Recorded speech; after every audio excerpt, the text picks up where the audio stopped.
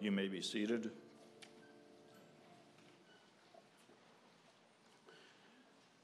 We've come to the part of the service where we observe the Lord's Supper. The purpose of this ordinance is to remember the death of the Lord Jesus Christ. His death is symbolized in the cup, which represents his blood, and in the bread, which represents his body. Jesus died for our sins in order to forgive our sins and to give us eternal life through faith in him. Communion is also a time for examination of ourselves, to confess and repent of sin. It would be inappropriate for us to be holding on to sins while celebrating the sacrifice by which Jesus released us from our sins. We're going to be looking at a passage from the Bible. If you do not have a Bible, please raise your hand and men will put one in your hands. If you do not own a Bible, you are free to keep that as a gift. When you get your Bible, please turn in it to Psalm 130.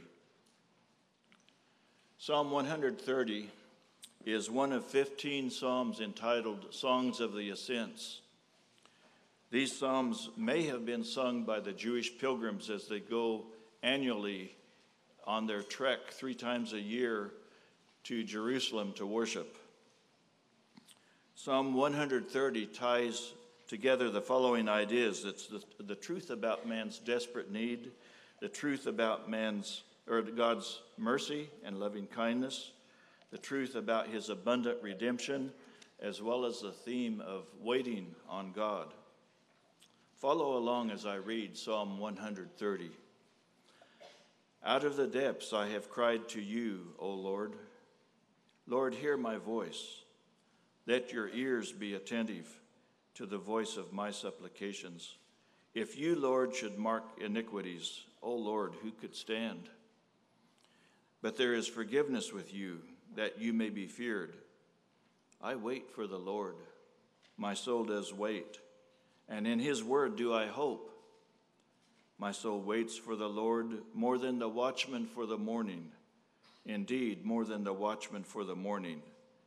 O Israel, hope in the Lord. For with the Lord there is loving kindness, and with him is abundant redemption.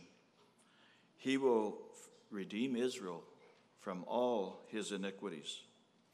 The psalmist reminds the Lord that in the past he has cried out to him out of the depths. What are the depths? Often this Hebrew word is used for the depth of the sea, as Isaiah uses it when he says that God made the depths into a pathway for his people Israel.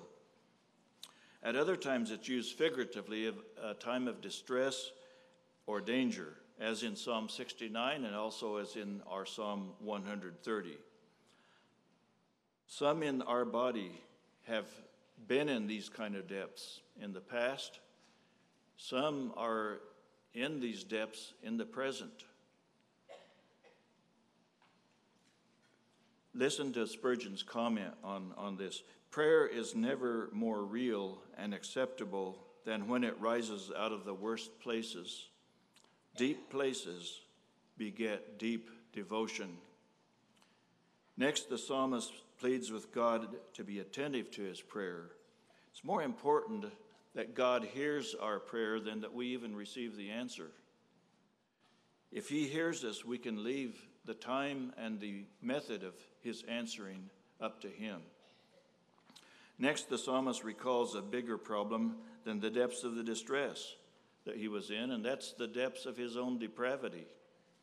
He says, if you, Lord, should mark iniquities, O Lord, who could stand? The expected answer to this question is no one. If God would hold us accountable for our sins, we could not stand before him.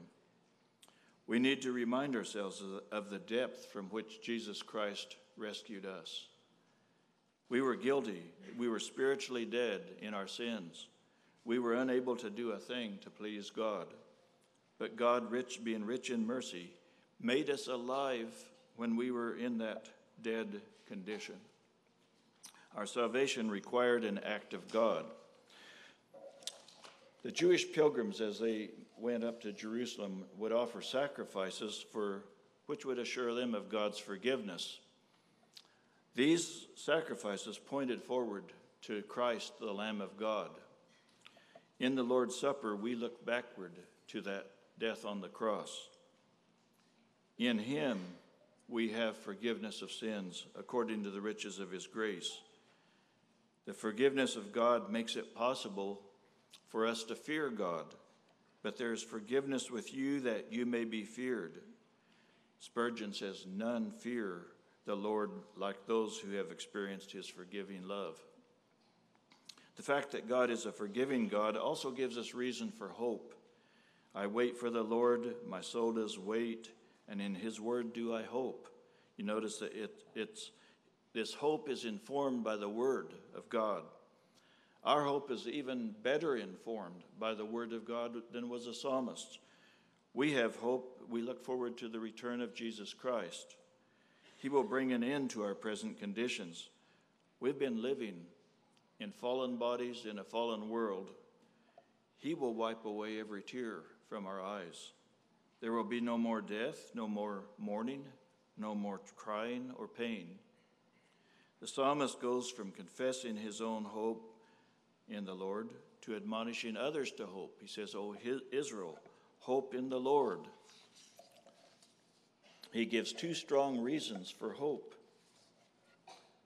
With the Lord is loving kindness, and with him is abundant redemption. We do well to not only remember the depths from which we were saved, but to remember the loving kindness of God and the abundant redemption that he has given us. God chose Israel not on the basis of their loveliness, but because of his love for them. And he redeemed them from the bondage in Egypt and brought them into an abundant land. He predestined us to adoption as sons through Jesus Christ to himself, according to his kind intention of his will. And the abundance of his redemption to us is shown in the following language. We have redemption through his blood according to the riches of his grace, which has been lavished on us. The love which God has poured out in our hearts through the Holy Spirit who was given to us.